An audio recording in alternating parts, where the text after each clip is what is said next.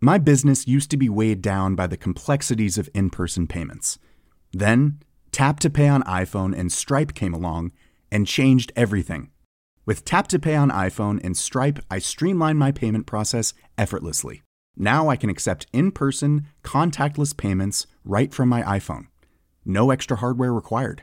What's truly remarkable is how I can cater to all of my customers' payment preferences. Whether they're using cards, Apple Pay, or other digital wallets, Tap to Pay on iPhone and Stripe ensure a smooth checkout experience every time. And it's not just me. Stripe helps businesses of all sizes, from local markets to global retailers, scale quickly and stay agile. To learn how Tap to Pay on iPhone and Stripe can help grow your revenue and reach, visit stripe.com/tapiphone. I'm Sandra, and I'm just the professional your small business was looking for. But you didn't hire me because you didn't use LinkedIn Jobs. LinkedIn has professionals you can't find anywhere else, including those who aren't actively looking for a new job, but might be open to the perfect role, like me. In a given month, over 70% of LinkedIn users don't visit other leading job sites. So if you're not looking on LinkedIn, you'll miss out on great candidates like Sandra. Start hiring professionals like a professional. Post your free job on linkedin.com/achieve today. Så jeg tror, det er rigtig, rigtig vigtigt, at man har det der product founder fit i sin virksomhed. Hej, mit navn er Esben Brandborg Østerby, og du lytter til iværksætterhistorie produceret af Podtribe Media. Det danske startup Quest har udviklet et digitalt værktøj, der sikrer ejerskab blandt medarbejderne, når en virksomheds vigtigste strategier og tiltag skal udarbejdes. De er 6 ansatte, hvoraf gæst Marie Mathisen og hendes 2 medstiftere Pia Lauritsen og Anders Pullas er iblandt. Men hvorfor bliver 2 kvinder i 40'erne med gode arbejdspladser tech-iværksættere? Hvorfor pivoterede Quest undervejs ved at fokusere deres outbound salgsindsats til større virksomheder? Og hvorfor måtte de, da corona ramte, gå ned i løn, men siden har formået at vækste langt mere end planlagt? Det og meget mere kan du høre meget mere om i denne episode, som er en serie om transparens og organisatorisk ledelse i et startup, bragt sammen med vores kunde, The Org, verdens største professionelle community for Teams. Ellers har jeg ikke så meget mere at sige. En rigtig god lytterfornøjelse. Marie, ordet er dit. Da jeg var færdig med gymnasiet, så da jeg var 18 eller sådan noget, der flyttede jeg til Schweiz, hvor min far bor. Og så mødte jeg en amerikansk mand, og vi blev kærester, og så flyttede jeg over til ham en vinter, og vi var snowboard bums i Utah.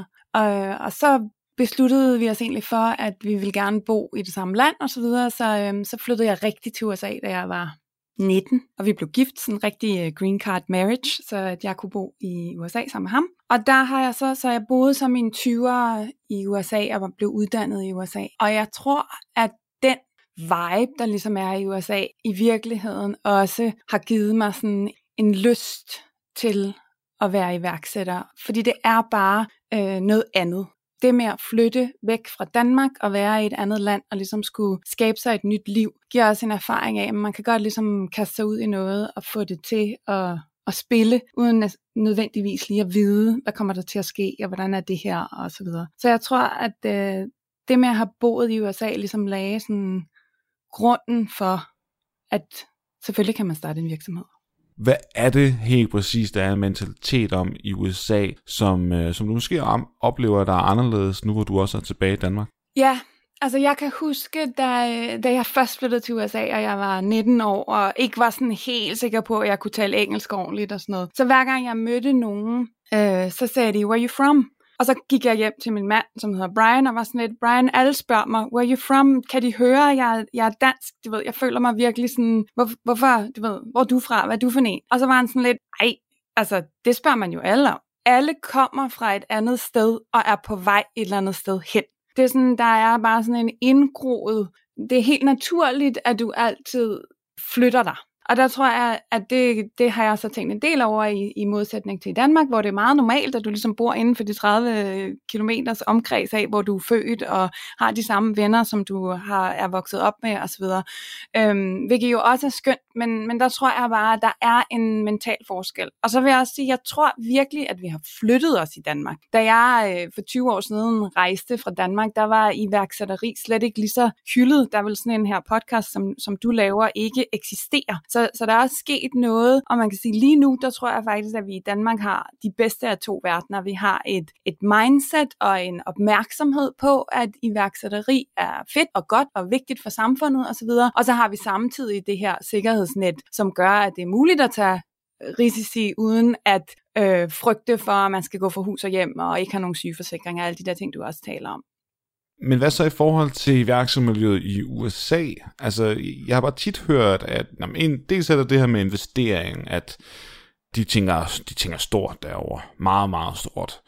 Men jeg tænker også mere på den der, du må jo have mødt folk, der er selvstændige i den tid, du boede derovre. Ja, hvad var det for en kultur? Ja, altså, jeg boede i Berkeley, så lige uden for San Francisco i cirka 10 år. Så der møder man jo både dem, som har ostebutikken nede på hjørnet, og dem, som grundlægger Twitter. Altså, det er jo det, der er så vildt ved lige præcis The Bay Area. Og der vil jeg sige, en af de ting, som der virkelig er udtalt, det er den her med, at det ikke er et problem, hvis du har lavet noget, der ikke har virket. Altså, det er nærmere en fordel, hvis du går på røven med et par ting før, fordi så har du fået noget erfaring, og så har du ligesom fået nogle knups, og så fortsætter du alligevel med den læring. Så der er sådan en mentalitet om, at man kan starte forfra, og man kan prøve igen, og man kan gå videre, og det hele ligesom afhænger af det netværk og det økosystem, der er omkring det at være iværksætter i USA. Er det så, mens at du bor over i USA, at den her trang til at skulle måske også få sig et CVR-nummer og bygge en forretning, at den ligesom opstår, eller hvordan? Faktisk så det her er ikke noget, jeg har snakket særlig meget om, og jeg ved ikke engang, om min nuværende co-founder ved det, men mit første CVR-nummer var ikke et CVR-nummer, det var et tax ID in the state of California, hvor at jeg, lige så snart jeg blev færdig med universitetet, der registrerede jeg en business, som lavede smykker. Så lavede jeg, og nu er jeg altså tilbage i 2004, tror jeg, så byggede jeg sådan en lille bitte hjemmeside i Dreamweaver, og huggede PayPal, altså PayPal var lige startet, så jeg huggede PayPal op på den, og så registrerede jeg en forretning, hvor jeg lavede smykker, og dem solgte jeg sådan primært til venner, sådan, og familie og så videre, sådan Tupperware-style. Kom hjem til mig, så sætter jeg alle smykkerne op på mit eller på mit spisebord, og så køber I dem, som I synes er fine og sådan noget. Og det gik sådan fint nok. Altså det var altså ikke noget, jeg sådan kunne leve af eller noget. Det var bare sådan en, lad mig se, om jeg kan det her, og lad mig se, om det er sjovt. Og så begyndte jeg også at sælge det i tøjbutikker og andre sådan butikker rundt omkring i The Bay Area. Og jeg kan huske, at jeg på et tidspunkt tog altså S-toget ind til San Francisco og gik ind sådan til det der er ligesom Little Italy North End, og ville ind i en butik, hvor at jeg gerne ville have mine smykker ind, og sådan ligesom troppet op der, og sagde, hey, jeg laver de her smykker, vil det ikke være noget for din butik, og så videre. Og så begyndte jeg at tale om, hvad de kostede i indkøb, og der var en anden kunde i butikken. Og så fik jeg skæld ud af hende damen. Hun var sådan, jeg vil gerne have dine smykker. Altså lige så snart den anden kunde var gået, så kiggede hun sådan bistert på mig, og så sagde hun, jeg vil gerne have dine smykker i min butik, men du skal vide, at du skal aldrig nogensinde tale om wholesale price, mens der er en kunde i min butik. Fordi så ved hun jo, hvad min margen er. Og jeg var fuldstændig grøn og 21 og sådan helt ding-dong dynamo. Men jeg lærte virkelig noget om prisfastsætning og psykologien omkring det, og hvordan man ligesom skal gebære det. Så det var i sidste ende en god oplevelse. Så selve oplevelsen med det her, det er måske ikke det, som der sådan blev den store forretning, som du selv sagde, men du fik en succesoplevelse ud af at starte det små, og lege lidt med det, og tage ud og mødes med folk. Ja, og det med at skabe noget, som andre kan bruge til noget, som gør andre mennesker glade, som på en eller anden måde beriger deres liv, eller gør noget for dem. Altså have en vision og en idé om noget, man kan lave, og så lave det i det her tilfælde, lave det med mine egne hænder, og så ligesom tage det skridtet videre, og give det til nogle andre. Det er jo det er et kæmpe kick. Det er en mega fed oplevelse, synes jeg. Men det var ikke smykker, fordi så på et tidspunkt, så kunne jeg jo også godt se, at jeg fulgte ligesom nogle andre. Det var også der begyndte at være blogs og sådan videre. Jeg fulgte nogle andre, som ligesom havde taget det skridtet videre, og så kunne jeg se, at det liv, jeg ville få af det, det var ikke specielt fedt. Altså, jeg havde ikke lyst til at give den maks gas på smykker. Så det var sådan mere sådan en lille hobby-sidegeschæft, hvor jeg øvede mig lidt i nogle forskellige ting, og fik nogle lessons. Jeg tror, der er mange, der sidder lidt med, som kan genkende det der. Altså, at det var det startede med. Altså, om det så var computer, man sad og bækse med, eller om man begyndte at sælge sine timer ved siden af sit faste arbejde, og så til man fik nok, og så vil gå all in. Så det var meget godt, at du lige fik fortalt den her del her historie, inden vi kommer til Quest. Fordi, eller med mindre der faktisk sker noget i mellemtiden, som er relevant for din iværksætterrejse. Jamen, der sker jo en masse forskellige ting. Jeg ender faktisk med, efter smykkerne, så laver jeg faktisk lidt radio, og jeg arbejder på en restaurant, og jeg underviser. Jeg laver sådan ligesom forskellige ting, og jeg tror, det er meget sådan typisk for mig, at jeg ligesom sådan udforsker. Hvad er spændende? Hvad er sjovt? Hvad kan jeg lide? Hvad kan jeg finde ud af? Så jeg sådan giver mig i kast med mange forskellige ting. Og så på et tidspunkt, da vi har været i USA i 10 år eller sådan noget, så kommer min mand, som er amerikaner, og siger, at nu vil han egentlig gerne flytte tilbage til Danmark. Eller flytte til Danmark, han har aldrig boet i Danmark, men han kunne godt tænke sig det. Er det ham, som kommer og foreslår det? Ja, det var det. Okay. Og så tænkte jeg var sådan slut 20'erne, jeg tror jeg var 29 eller sådan noget, så tænkte jeg, jamen altså, why not? Det kunne da godt være lidt et eventyr at komme tilbage. Jeg havde egentlig et job, som jeg var vildt glad for, men der var sådan lidt, det passede, ja, så blev det faktisk et eventyr også, at ligesom komme tilbage til Danmark og være her. Hvor er det så, at Quest-rejsen den starter? Jamen, Quest-rejsen starter faktisk, fordi jeg arbejder i Novozymes som sådan executive assistant, sådan højre hånd ministersekretær-type til en af koncerndirektørerne. Og så har vi et stort projekt, hvor vi skal rulle den nye korporate strategi ud i den del af forretningen, som han er ansvarlig for, som er sådan salg og forretningsudvikling. Og jeg skal tænke så ligesom over, hvordan i alverden skal vi gøre det. Altså ud over de sådan klassiske, vi laver en PowerPoint og fortæller dem, at nu der er kommet en ny strategi. Så begynder jeg ligesom at tænke over, hvordan får jeg overført den her strategi til en hverdagspraksis for alle de her mennesker, som refererer ind til min chef. Og så ringer jeg til en kvinde, som jeg har fulgt en lille smule, som har sådan blogget og skrevet artikler og sådan noget, som er filosof, fordi jeg har sådan en lidt, måske en lidt skør idé om, at vi bliver nødt til at kigge på nogle af de andre discipliner. Jeg er sådan lidt træt og irriteret over, hvor meget erhvervslivet ligesom gør det samme med manglende effekt. Altså sådan lidt den der definitionen på sindssyge er, at man bliver ved med at gøre det samme og forvente noget nyt. Man bliver ved med at rulle strategier ud på den samme måde, hvor der er en PowerPoint, og der er nogen, der fortæller folk, hvad de skal gøre, og der sker ikke så meget. Og der er jo alle de her deprimerende statistikker om, at det er 65% af strategier, der fejler og sådan noget. Og jeg går sådan og pusler med, hvordan kan det være? I mellemtiden har jeg også taget en Ph.D. på CBS i organisationsstudier og arbejdet med strategi og sådan noget. Så jeg begynder sådan at tænke, hvad fanden, undskyld jeg banner, men hvad kan vi gøre, som får os et andet resultat, et bedre resultat? Og så ringer jeg til Pia, og det er der, det starter. Men hvor kender du så Pia fra? Jamen, hende kender jeg jo ikke rigtigt. Så endnu en gang bare sådan melde sig ind et eller andet sted og møde op. Jeg kender hende ikke, men jeg har opdaget, at hun findes, fordi at hun kommunikerer på en blog, som jeg har stødt på. Og det var sådan, det var. Ja, så hun er ligesom sådan, har en stemme. Og så er hun filosof, men også samtidig optaget af organisationer og ledelse og de dynamikker og problemstillinger, som jeg også er optaget af. Men når du så ringer til hende sådan lidt ud af det blå, I kender jo egentlig ikke hinanden, og det var egentlig faktisk, du skal forsøge at pitche et eller andet til hende. Altså i dag kan man jo sende LinkedIn. Det vil jeg nok også have gjort i dag. Nej, men jeg ringer jo og forklarer hende mit problem. Altså jeg ringer jo og siger, vi har den her nye strategi, og jeg vil rigtig gerne gøre noget for, at den bliver godt implementeret i organisationen. Men jeg er ikke helt sikker på, hvad jeg skal gøre. Og de andre, jeg har snakket med, der var nogen, der foreslog, at man hyrer en eller anden hotshot ind for Silicon Valley, der skal flyve ind for mange 100.000 kroner og holde et oplæg. Og der var jeg sådan lidt, det kommer ikke til at gøre nogen forskel. Det er penge ud af vinduet. Det kommer til at være en god fornemmelse og sjovt osv., men det kommer ikke til at gøre nogen forskel på virksomhedens bundlinje.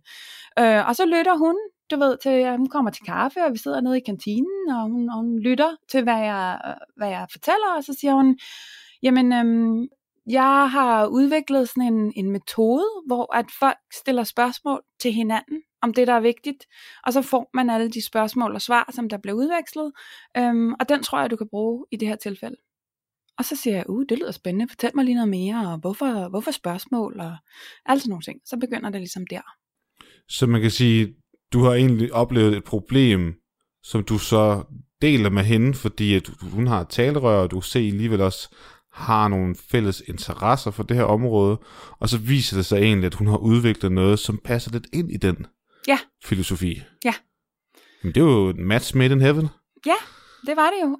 Og det hun så har, er et meget simpelt IT-program, der gør, at man kan sætte en gruppe mennesker i gang med at udveksle spørgsmål og svar med hinanden. Og så går vi ligesom i gang, så præsenterer jeg det for min chef, og han siger, jamen det gør du bare det. Det lyder da spændende.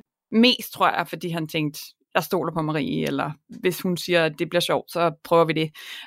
Men så har vi så sådan en lille quest, vi går på, hvor at vi skal finde ud af, hvordan gør vi det sådan rent sikkerhedsmæssigt og sådan noget.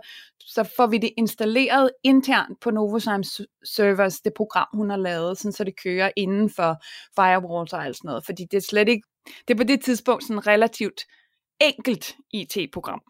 Og det, der så sker med al dataen, er, at den bliver trukket ud, og Pia sidder så og kigger på den manuelt i Excel-ark, og så har hun en samarbejde med en forsker inde på Niels Bohr Instituttet, som er fysiker, som så også får data, og han kører så igennem en algoritme, han har skrevet, hvor man så får sådan et uformelt netværk, så man kan se en visualisering af organisationen, hvem stiller spørgsmål til hvem, så man kan se, hvordan fungerer den her organisation, når den taler sammen, og når den arbejder. Jeg tror, vi bliver nødt til sådan at dykke lidt mere ned i det her produkt. Altså jeg ved godt, det er jo her, hvor det startede, og det er jo blevet udviklet siden og så videre. Men kan du sådan lige prøve, fordi jeg sad og tænkte spørgeskema til at starte med, da du så snakkede om, at man kan stille hinanden spørgsmål i organisationen. Men det er jo ikke sådan, det skal forstås. Altså det er organisationen, der egentlig skal arbejde sammen, ikke sandt? Jo. Altså forskellige afdelinger i en organisation. Det som Quest er, at Quest er et værktøj, et digitalt værktøj, der er skabt til at skabe buy-in fra medarbejdere til en organisations vigtigste strategiske tiltag. Så det vil sige, at det du gør, det er, at du siger, jamen jeg har nu en strategi, eller en transformation, eller noget andet vigtigt, der skal ske i den her organisation. Og for at vi skal lykkes, så skal alle ligesom købe ind og tage ejerskab for denne her rejse, vi skal på sammen. Det er også derfor, det hedder Quest. Du ved, man er på en rejse, som er meningsfyldt sammen mod et nyt mål. Så det er sådan ligesom den overordnede, det er det, man får ud af at bruge Quest. Og helt konkret, så fungerer det sådan, så at der altid er et emne, og der er altid en afsætter, der sætter det op, og så er der en gruppe mennesker, der deltager. Og når questen starter, så får alle lov til at stille et spørgsmål, og det skal være relevant for det emne, det handler om, og de må selv vælge, hvem de stiller det til. Det kan være hvem som helst af de andre mennesker, der er med i questen. Og det øjeblik, man så sender sit spørgsmål afsted, så kan den, man sender det til, svare det, og den, man sender det til, må så stille et nyt spørgsmål.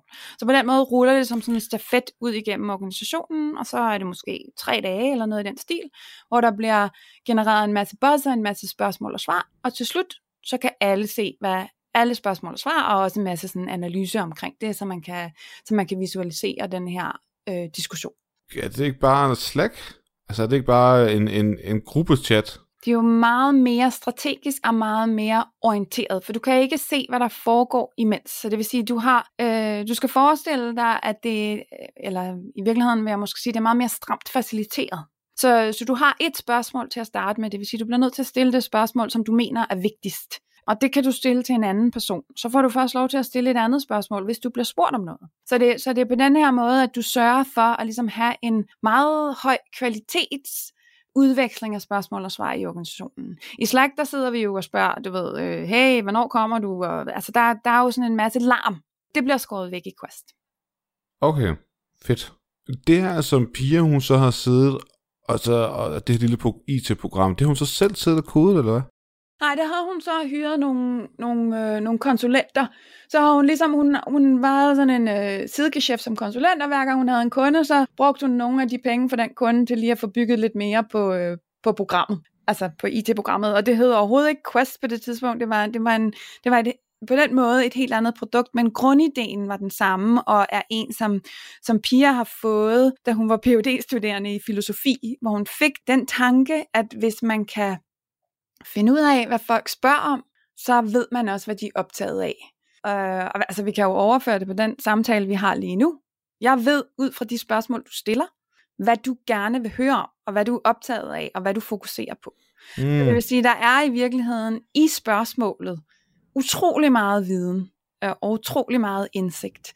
Jeg sidder sådan og tænker på, at det er lidt ligesom personlighedsprofiler. Altså den adfærd, vi har, er ofte bundet op på nogle mønstre, som i virkeligheden bare er et udtryk for den personlighedstype, vi er. Og hvis man forstår det, så kan du langt bedre både rekruttere, sammensætte teams, og i øvrigt lede folk, altså en til en, i meget bedre grad. Og det er vel egentlig lidt ud fra den samme filosofi, at de har udviklet det her tool. Fordi det er jo så bare ud fra, hvad det er, vi egentlig vil spørge om. Hvorfor er det, jeg er mest interesseret i, når der skal udrulles en eller anden ny strategi? Jamen, det er fordi, det er det, der betyder noget for dig. Ja, præcis. Så tror jeg forstod den faktisk. Men det fik du jo så faktisk forklaret meget godt, kan man sige. Men lad os lige prøve sådan egentlig at dykke ned i det der med Teams, fordi dig og Pia kender jo ikke hinanden. I har så haft nogle møder og drøfter om I sådan skal gå videre med det her, hvordan og hvorledes, ikke? Men hvornår er det, at I så bliver enige om, at nu starter vi en virksomhed? Og ja, hvornår er det egentlig helt præcis? Jamen altså, det der sker er, at jeg hyrer jo Pia ind som konsulent. Så vi har ligesom en fase, hvor vi arbejder sammen, måske hen over et halvt år, hvor hun har rollen som konsulent, og vi har et samarbejde. Og så slutter projektet, og det bliver en succes, og jeg opdager, at denne her lille dims, som vi har installeret nede på Novozymes server med hjælp for vores IT-afdeling og så videre, at den i virkeligheden har sådan en lidt magisk effekt. Altså, jeg kan huske sådan et øjeblik, hvor jeg sidder ude i loungen, ude i Kastrup. Det er nærmest, man kan ikke engang huske, hvordan det er at være derude længere. Men jeg sidder derude, jeg sidder derude med det ledelsesteam, som jeg ligesom er knyttet op til, og arbejder tæt sammen med, samtidig med, at denne her lille undersøgelse kører. Og vi er på vej til Brasilien til sådan et ledelsesmøde, og så kan jeg bare se, at de sidder og taler om strategien på en måde, som jeg aldrig har oplevet før. Altså jeg hører sådan, hey, jeg fik det her spørgsmål i den der undersøgelse, og så kom jeg til at tænke på det her, og så rakte jeg ud til ham her, fordi så fandt jeg ud af, at det kunne være, at det var det her, vi skulle, og hvor mange spørgsmål har du fået, og sådan noget. Så opdager jeg sådan, at der er sådan nogle refleksioner i gang, og sådan et buzz i gang, som jeg bare sådan læner mig tilbage. Jeg kan mærke sådan fornemmelsen af, at jeg bare sådan læner mig tilbage i den stol, jeg sidder i derude i loungen, og bare sidder og kigger på dem. Det her, det kan du ikke købe for penge. At folk selv går ind og tager ejerskab og taler om det, der er vigtigst med hinanden, det er for en virksomhed totalt priceless. Fordi det er der, at de begynder at eksekvere. Fordi alt saften og kraften i de resultater, du præsenterer, eller du præsterer som virksomhed, ligger jo i, at dine medarbejdere gør noget. At de ser muligheder og skaber dem og forbinder sig til hinanden og servicerer kunderne og virkelig har store ambitioner. Så hvis du sådan ligesom med sådan en lille ninja-trick kan sætte det i gang, så er det bare total magic. Og så har jeg gang i alt muligt andet og fortsætter videre og alt sådan noget. Så den ligger ligesom der faktisk i et halvt år, hvor jeg bare ved, okay, det her det var fandme fedt. Og så er der nogle stykker i virksomheden, der spørger, kan vi også bruge det her system? Og så siger jeg, nej, det kan I ikke, for vi købte ligesom en one-time ticket, og vi har slettet det fra serverne igen og sådan noget. Men så ringer Pia efter et halvt år og siger, skal vi ikke spise frokost sammen? Og så er jeg sådan, jo, det kan vi da godt. Og så siger hun, altså, tror du, at der er andre, der kunne bruge denne her metode til noget? Og hvis du tror på det, har du så lyst til at starte noget sammen, hvor vi gør det muligt? Og så går jeg faktisk sådan lidt i sort i et par uger. Jeg kan huske, at jeg sådan sidder i bilen på et tidspunkt, der er helt skilleret, og min mand, han sådan kigger på mig og sådan, hvad sker der? Og jeg er bare sådan, jamen, det tror jeg, altså hun stiller det der spørgsmål, som virkelig også er magisk, fordi jeg er sådan, ja, jeg tror jo på, at der er andre, der kan bruge det til noget. Og hvis jeg tror på det, så bliver jeg jo også nødt til at gøre noget ved det. Og nu har hun spurgt, om jeg vil være med, og så er der jo nærmest ikke rigtig nogen vej tilbage. Så det ender med, at jeg siger op, og så begynder vi at arbejde sammen. Hvor er det fedt. Altså jeg kan godt forstå det der med, at I har haft en succesoplevelse, eller du har haft en succesoplevelse ved at implementere det her for det første. Det er jo kun en dejlig følelse, og det var jo ikke fordi, jeg hørte dem sådan snakke så meget om program, jo bortset fra, at der var nogle andre afdelinger, der så gerne ville implementere det også, men det var mere den der oplevelse af udbyttet, af at der var nogen, der havde brugt det. Altså at de begyndte at interagere med hinanden på en anden måde, altså det var ligesom det der sådan skabte værdien, og den dejlige oplevelse. Det var sådan, jeg forstod det i hvert fald. Ja, og så tror jeg også, at jeg havde sådan en fornemmelse af, at jeg havde fundet en ny knap, man kunne dreje på. Altså det der problem, jeg havde i starten med at sige, hvordan får man virksomheder til at gøre noget? Hvordan får man orkestreret sådan en kollektiv action? Fordi det vi gør, som er sådan top-down, command and control, nu skal I høre, det er den her strategi, I skal eksekvere, 1, 2 bummer, her er planen, værsgo. Det fungerer jo ikke. Og så bare have sådan lidt, her er der en nøgle, eller en måde, vi kan gøre tingene på, som virker. Ja. Da Pia, hun ringer til dig derefter et halvt år efter, havde du så godt lidt en fornemmelse af, at det skulle nok fordi, at hun måske godt kunne tænke sig at lave et andet? Nej, jeg tror, jeg tænkte mere, at det var nok fordi, at hun enten gerne ville snakke sådan filosofi, organisationsteori, eller også fordi hun gerne ville prøve at sælge et nyt projekt. Du ved, Så du var faktisk oprigtigt fuldstændig paf, da hun spørger dig om, skal vi ikke lave en virksomhed sammen? Ja, det var jeg. Altså det, okay. Og jeg havde ikke gået sådan og tænkt, jeg skal også bare være startup-person. Du var jo fast i et velbetalt corporate life i var det Novozymes? Ja, sådan? Ja.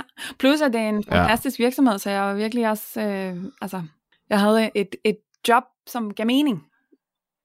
Ja. Og det gør det jo endnu sværere så skulle sige forældre tak til det, for så skulle forfølge en anden ting. Og der var simpelthen et eller andet der ved den her idé her, som du ikke kunne slippe. Hvad foretager dig og Pia så helt konkret nu, hvor I så, altså du bliver jo enig med din mand om, at det er nok den vej, du skal, ikke? Og så siger du ja til Pia, men hvad foretager I så? Fordi I må jo så sidde og snakke lidt om også, skal vi have nogle flere mænd eller kvinder med i det her team her? Hvordan skal vi udvikle produktet? Og så videre. Så der er jo mange ting, der sådan ligesom skal tages fat på. Ja, jeg må lige sige, jeg er vild med, at du siger, at jeg bliver enig med min mand. Altså sådan tror jeg faktisk ikke, at der er hverken mig eller min mand ville. Men jeg havde da en snak med ham, som var, altså kan jeg tage denne her risiko? Altså kan jeg forfølge det her? Og hvad betyder det for vores fælles liv? Og så videre. Så kan man så sige, det bliver vi så enige om, at det kan jeg godt. Jamen jeg forstår godt, hvad du mener. Altså, han vil jo heller ikke spænde ben for dig, men man synes måske heller ikke, at det lyder sådan. Og jeg kan faktisk godt forstå det, når man sådan kommer og skal sige til sådan en bedre halvdel. Prøv at det liv, vi har nu, ikke? Det er jeg rigtig glad for, men jeg vil gerne lave noget andet rent arbejdsmæssigt. Jeg vil gerne prøve at forfølge den her drøm her. Og så skal man jo sådan til at få enderne til at hænge sammen, også rent økonomisk, og ja, jeg kan godt forstå, hvordan han sådan har vippet lidt med øjenbrynet. Ja, men jeg tror også, at for os der har altid været brud og skift og nye ting. Så jeg tror egentlig bare, det var sådan en, nu tror jeg, det er det her, der er det næste eventyr, jeg gerne vil forfølge. Vi har skiftevis gjort sådan nogle ting. Så det var mere sådan, hey, jeg tror, det næste kapitel for mig kunne være det her professionelt. Nå, spændende, okay, men hvad betyder det så for os? Og det får vi da bare til at spille. Så det var mere sådan en form for snak. Men for lige at komme tilbage til, hvad der så sker. Altså, det første, som Pia og jeg gør sammen, det er, at vi sætter os ned og arbejder med, hvad skal der ske i forhold til produktet. Fordi det produkt, som Pia har, der kan man køre 1 quest ad gangen, og der er ikke nogen form for analyse genereret automatisk overhovedet. Det var det ham som professoren, som I havde til. Så professoren er inde over en del af det, og Pia er inde over en del af det, og så videre. Så ja, det er der, hvor det hele bliver sådan, og så bliver det jo også enormt dyrt at lave analyse på undersøgelserne, fordi at det hele skal være manuelt og kræve eksperter. Så den det første hug handler om, hvordan kan man bygge sådan et her produkt, så det bliver nemmere at bruge, og man ligesom kan få andre til det. Og vi søger ikke noget funding. Jo, vi søger en InnoBooster og får det, og så vi ansætter så en udvikler, som arbejder med at bygge produktet, sådan som vi gerne vil have. Så det vil sige, at vi sætter os ind i, hvordan bygger man moderne IT-produkter og bliver sådan product owners i den forstand. Og så har vi en udvikler, som bygger det, og så arbejder vi sådan, så at vi løser konsulentopgaver, og vi arbejder med at få andre til at lære om metoden og produktet og bruge det selv, så vi holder kurser og laver sådan samarbejder på den måde. Og så kommer der et tidspunkt, hvor at vi indser, det er kun os to, vi har et lille kontor ude på Esrumgade, vi vil virkelig ikke ind i nogle af de der startup iværksættermiljøer og sådan noget, fordi vi havde virkelig sådan en klar fornemmelse af, at vi skulle finde ud af, hvad det her handlede om, og hvad det her var for os selv, og ikke ligesom blive revet ind i den der sådan startup feeding frenzy, som der var på det tidspunkt. Så det styrer vi sådan ligesom udenom. Men du har ikke lavet et tech-produkt som det her før. Altså, hvorfor har jeg ikke tænkt, at det kunne være smart at komme ud og sidde ude på DTU for eksempel, hvor der sidder en masse, eller Københavns IT-universitet, et eller andet, du ved, hvor der er nogle unge, kyndige nørder, som måske faktisk kunne give noget sparring. Og i øvrigt måske også være del af et fællesskab, hvor der så sidder nogle mentorer og forretningsudviklere, som har erfaring for at starte virksomheder. Hvis jeg skal efteranalysere på, hvorfor det er, så tror jeg, at det er fordi, at vi kunne ikke på det tidspunkt se os selv i de fællesskaber. På det tidspunkt var sådan nogle steder som Rainmaking og sådan noget, de var lige startet, og mange af de der sådan, virksomhedsfabrikker og sådan noget, de havde sådan en meget, og det kan godt være, at det faktisk er blevet lidt anderledes og lidt bedre, men de havde sådan en meget unge mænd, der sidder i en kælder og drikker cola og spiser pizza, og bygger startups, som de skynder sig at sælge for en masse penge. Det var sådan, og tit at det de bygger, al respekt og så videre, men egentlig lidt noget bras. Altså en bedre måde at tracke, hvem der klikker på dine ads, eller du ved, sådan et eller andet, hvor man tænker, det ved jeg sgu ikke, om verden bliver så super meget et bedre sted af. Så jeg tror, vi havde sådan en fornemmelse af, hvis vi bliver trukket, vi ved ikke, hvad vi er i nu. Vi ved ikke, hvad den her virksomhed skal i nu. Vi har en metode, vi har noget, vi gerne vil bringe til live, men vi bliver nødt til selv at finde sådan vores eget ståsted. Så derfor så er vi også lidt, vi finder Københavns billigste kontor, vi kan have for os selv, og så inviterer vi folk ind i det space. Så lavede vi et advisory board med nogle kloge mennesker, vi rækker ud til folk, som vi føler har noget at bidrage med, men vi er hjemme hos os selv hele tiden. Og det er der, vi ligesom skaber visionen for, hvad vi skal være. Så det tror jeg, det var en vigtig del af vores rejse at gøre det. Du nævnte det her med, at I fik InnoBooster, som jo var fra Innovationsfonden. Men hvad gør I ellers? Fordi, altså jeg, som du godt kunne høre, Marie, så har jeg forstået nu, hvad det går ud på. Jeg håber også, lytterne har forstået. Men jeg sidder også og tænker, at for 2 kvinder, som ikke har prøvet at lave tech før, at det her, det kan godt gå hen og blive, dyrt at udvikle. Ja. Og hvordan søren skal I lige få råd til det? Ja. Altså enten så henter man jo nogle penge, eller så har man pengene selv. Altså InnoBoosterne er jo ikke nok på den lange bane. Eller så skal man jo lave en forretningsmodel, hvor kunderne skal forudbetale for et produkt, der er fuldstændig uundværligt for dem. Altså I får penge ind ved at folk gider betale, før at de faktisk har fået produktet. Forudbetaling. Hvad gør I? Ja. Altså jeg vil sige, den fase, hvor vi ligesom sidder derude på Nørrebro, den handlede også rigtig meget for os om at bevise for os selv, at der var, altså at andre end piger kunne gøre det her i organisationer. Og på det tidspunkt hedder det faktisk stadigvæk ikke Quest endnu. Men altså at andre kunne køre de her undersøgelser i organisationer og få noget ud af det, og at man kunne sælge det ligesom som sin egen ydelse. Og det får vi så bevist. Men så ender vi et sted, hvor at vi slet ikke lige præcis af de årsager. Du siger, at vi har simpelthen ikke løft nok til, at vi kan udvikle os. Både hverken produkt- eller marketingsmæssigt, eller forretningsudviklingsmæssigt. Så sidder vi sådan lidt låst, fordi vi skal både levere på de projekter, vi har solgt, og holde de kurser, vi har solgt, og udvikle på det produkt, vi er ved at bygge osv. Så vi er med vi har også nogle praktikanter og så videre, men vi står et sted, hvor at vi er så meget nede i drift, at vi kan ikke rigtig udvikle nok. Og så har vi lavet det her advisory board med nogle kloge mennesker, og en af dem er Anders, som Pia kender fra gamle dage, og han var med til at bygge Podio, så han har en virkelig god produktforståelse. Altså, hvordan laver man et digitalt produkt, som mange mennesker bruger, og som er nemt at bruge, og alle de her ting. Og vi begynder at snakke mere og mere med ham, og kan ligesom se, okay, vi kan godt komme over i det, som man kalder software, altså serviceprodukt.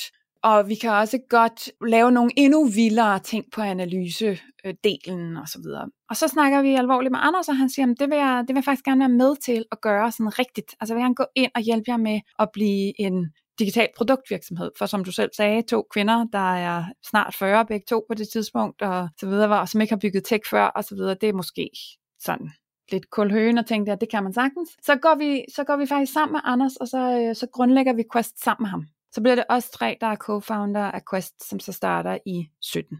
Sådan. Jeg vil sige, at i øvrigt er det sejt. Altså det kan godt være, at det er lidt sent måske at starte. Men ved jeg, det er da ikke noget, der hedder i virkeligheden. Altså man skal jo bare lave virksomhed, når man er klar. Og her var der en helt oplagt mulighed for, at I skulle hoppe ud i det. Og selvom I har nogle tech-erfaringer, jeg synes bare, det skal I have. Ja, det synes jeg er sejt. Det er virkelig, virkelig cool. Jeg kan godt lide det der, når man bare er naiv og tænker, man... Ja, man bliver nødt til at være naiv og have storhedsvanvid på samme tid. Så det er jo sådan en lidt interessant kombination. Men jeg tror også, det er super vigtigt, at det er jo vigtigt, at du forstår det problem. Og nogle gange, altså det at forstå det problem, vi løser, det kræver jo nok, at man har haft nogle år, hvor man har arbejdet i store virksomheder og har oplevet tingene ikke gå godt. Altså, så man kan sige, der er nogle virksomheder, hvor jeg tror, at det er kun muligt at have grundlæggere, som har erfaring. Og så er der nogle virksomheder, hvor det ikke er så vigtigt, fordi produktet måske handler om noget, som ikke kræver det. Så jeg tror, det er rigtig, rigtig vigtigt, at man har det der product founder fit i sin virksomhed. Ja, og der Anders, han er godt fit ind til den... altså, I har jo kendskabet fra, kan man sige, sådan, det organisatoriske, og har set, det virker også. Men Andersen har han kommer med noget produktviden, og han kan bygge det her, så det bliver godt og lækkert. Ja. Jamen, og det er super fedt. Så I hopper, det er jo jer 3, der ligesom starter det her sammen. Kan du så tage os lidt med på den rejse? Fordi jeg ved også, at I henter nogle penge, og det virkelig noget faktisk er gået ret godt. Jamen, det er det første, vi gør. Vi siger, okay, nu må vi simpelthen søge funding. Nu må vi hoppe over i den båd, hvor man får nogle investorer med på rejsen. Så vi går ud og pitcher virksomheden, og ender så med at have Pre-Seed Ventures og Vækstfonden og North Seed Ventures med som de første investorer på rejsen. Og så hyrer vi en CTO, som er vores første ansatte, som stadigvæk er i virksomheden i dag. Og så begynder den rejse jo, hvor vi ligesom bygger det produkt, og begynder at arbejde med, hvordan får vi det markedsført, hvordan får vi det ud i verden. Og i første hug, så regner vi med, at vi sådan ligesom kan drive det sådan marketing-led, hvor man ligesom bare fortæller folk, nu kan I gøre sådan her. Og så går det op for os, at det er simpelthen for svært. Vi bliver nødt til at gå meget mere ind i det, som er det, man kalder enterprise, business-to-business sales, og have sådan en salgsmetodik. Hvordan gør I så det? Fordi jeg ved, at i din... altså, du har jo sendt nogle noter til mig. Det er ikke nogen hemmelighed. Det har jeg også fortalt før på kanalen. At det er simpelthen for... Jeg ved, hvad rejsen egentlig sådan indebærer. Og noget af det, du skrev, det var, at du har landet flere jobs, bare ved sådan at troppe op på folks adresser og sige, I skal hyre mig. Hvilket jeg synes, er mega sejt. Men var det så sådan en metodik, sådan rent salgsmæssigt, at I var bare banke dørene ind til de her virksomheders... altså til de afdelinger, man ligesom skal have fat i for at kunne købe det her? Eller hvad gør I sådan helt præcis? Det er jo det, man gør i starten. Der tropper man bare op, og ligesom sådan, man er ligesom sådan en af de der små figurer, som når man får et slag ned, så popper man sådan ligesom op igen. Ikke? Man forsøger bare at finde ud af, er det her, er det her, er det her. Men det vi så gør på et tidspunkt for 1,5 år siden, det er, at vi hyrer en erfaren software sales person, som ligesom har metodikken, fordi der er jo mere end det. Altså en del er, har du gået på mod, og tropper du bare op. Men så er der jo en masse ting omkring, hvordan kører man de her outbound processer, hvor man rækker ud til folk og pitcher dem, hvad Quest kan, og holder møder med dem, og hjælper dem med de problemer, de nu har, og hvordan kører man en indkøbsproces, og hvordan kører man et sikkerhedstjek i en stor virksomhed osv. Fordi vi finder ret hurtigt ud af, at Quest løser virkelig et problem, som store, komplekse virksomheder har. Så det vil sige, at lige pludselig så er vi jo det her lille startup, som hjælper de store virksomheder. Og det gør, at vi bliver nødt til sådan at professionalisere vores egen tilgang. Der er mange stakeholders i en indkøbsproces af Quest. vi skal leve op til en masse krav og så videre, så det kræver, at vi ligesom får nogen ombord, der har gjort det før. Ja, det giver jo god mening at få sådan en. Jeg har selv arbejdet med salg i softwarebranchen. Det er ret vigtigt, at man har en key account eller account manager, som forstår sig på den del af især outbound, ikke? Altså, ja. Og selv at lave cold canvas i virkeligheden via telefon og så videre. Hvad hedder det? Du nævnte lige, at I fik noget investering og så videre i. Altså alt i alt, så har I jo fået om lidt mere end 7 millioner kroner måske, siden 2017, hvor Quest sådan officielt blev stiftet sammen med dig og dine 2 co-founders. Hvad er der så sket sådan på rejsen? Altså er der noget som sådan, er der en læring eller en oplevelse, som sådan stikker ud i forhold til alt det andet? Eller ikke nødvendigvis alt det andet, men som bare i virkeligheden stikker ud sådan, som er lidt anderledes, som måske cementerer den rejse, I har været på? Et bump på vejen for os var helt sikkert for de her, 11 måneder siden, da corona ramte. Der var vi i en fase, hvor at vi havde et par piloter kørende med store, velrenommerede virksomheder, og vi var ligesom ved at få gang i nogle af de sådan større salg. Vi havde lavet den her pivot mod at være mere enterprise-salg, og var ved at bevise for os selv, at det var den go-to-market-strategi, der var den rigtige for os. Og så rammer corona, og vi er jo sådan, alt fryser ligesom helt ned til, at der er en kunde, som vi har sendt en faktura, der siger, vi betaler ikke nogen fakturaer nu. Og som lille startup, når en stor, meget velrenommeret virksomhed ringer til dig og siger, det er bare ærgerligt, så kan du ikke gøre noget. Altså så må du bare smile and wave. Og det er jo også sådan en, det er surt. Så vi havde et par måneder der i foråret, hvor at vi virkelig var sådan lidt, hvad kommer det her til at betyde? Kommer det her til at være enden på Quest? Og vi har en snak med vores team, og alle går ned i løn, hvilket var også en vild oplevelse at ligesom skulle bede alle dem, der arbejder for en, som jo har familie og alle ting, om at sige, vi går ned i løn i andet kvartal, alle sammen. Men det gør vi. Psst, nu skal du lige høre.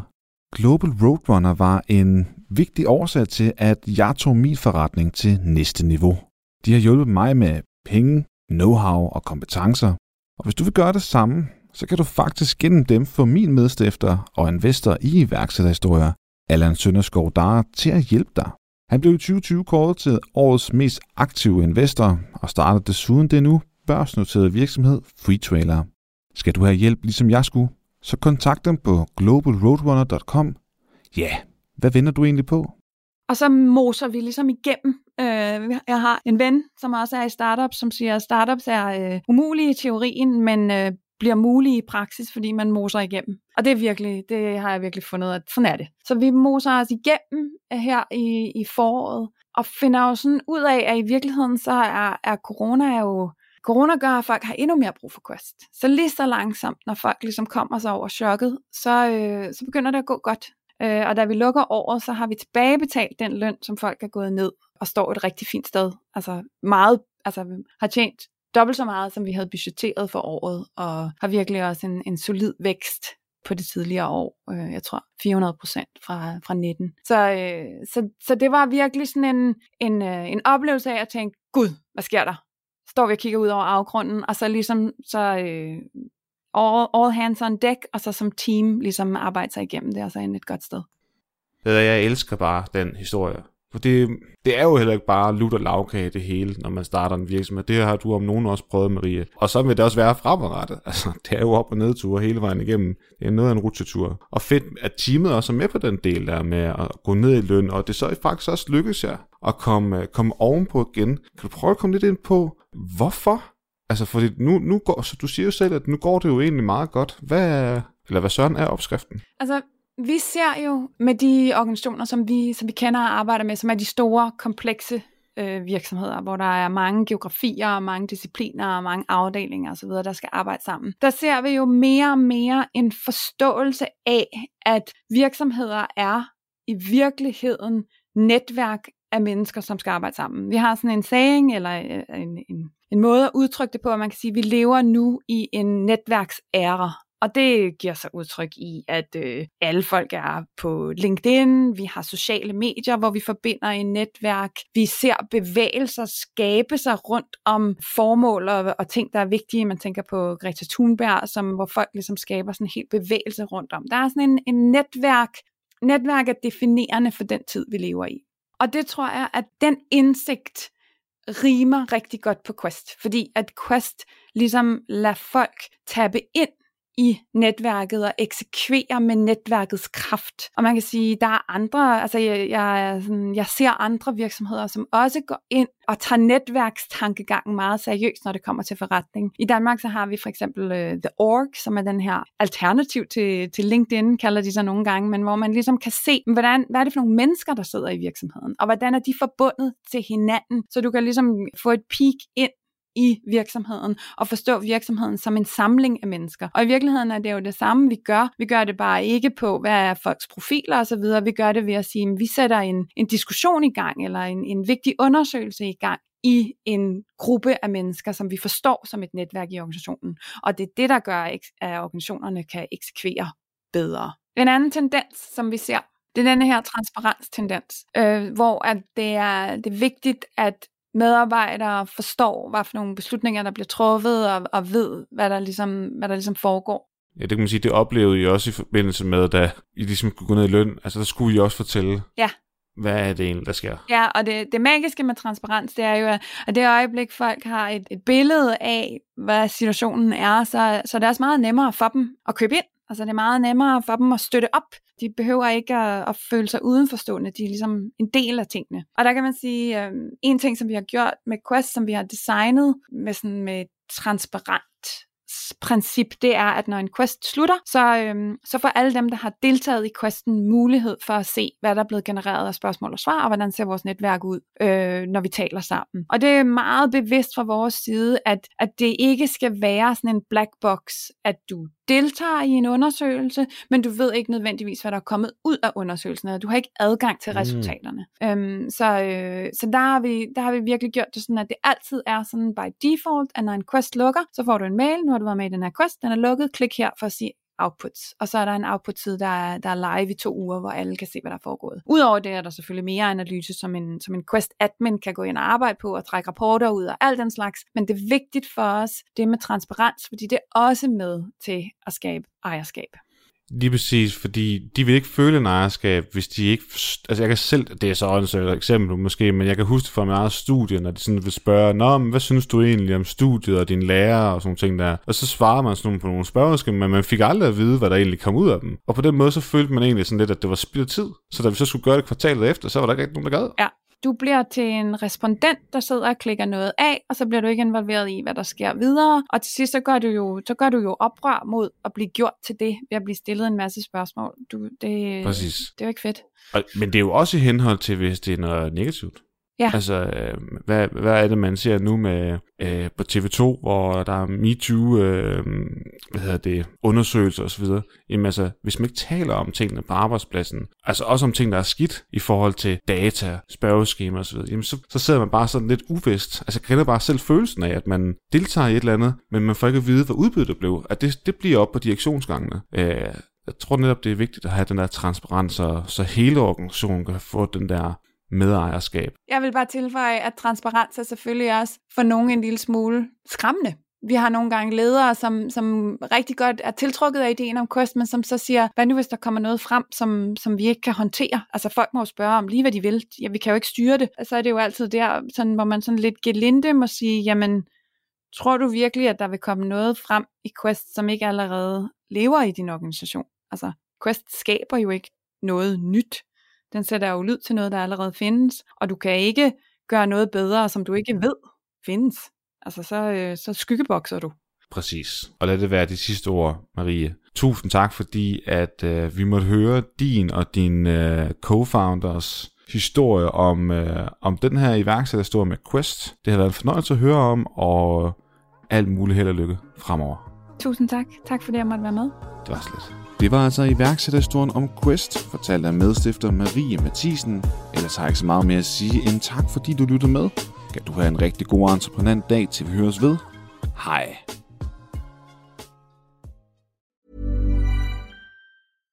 Step onto the legendary clay courts of Roland Garros, where the world's best players battle it out for a chance to win the French Open title. Tennis Channel Plus is your place to watch. Stream every court from your phone or smart TV, live in HD.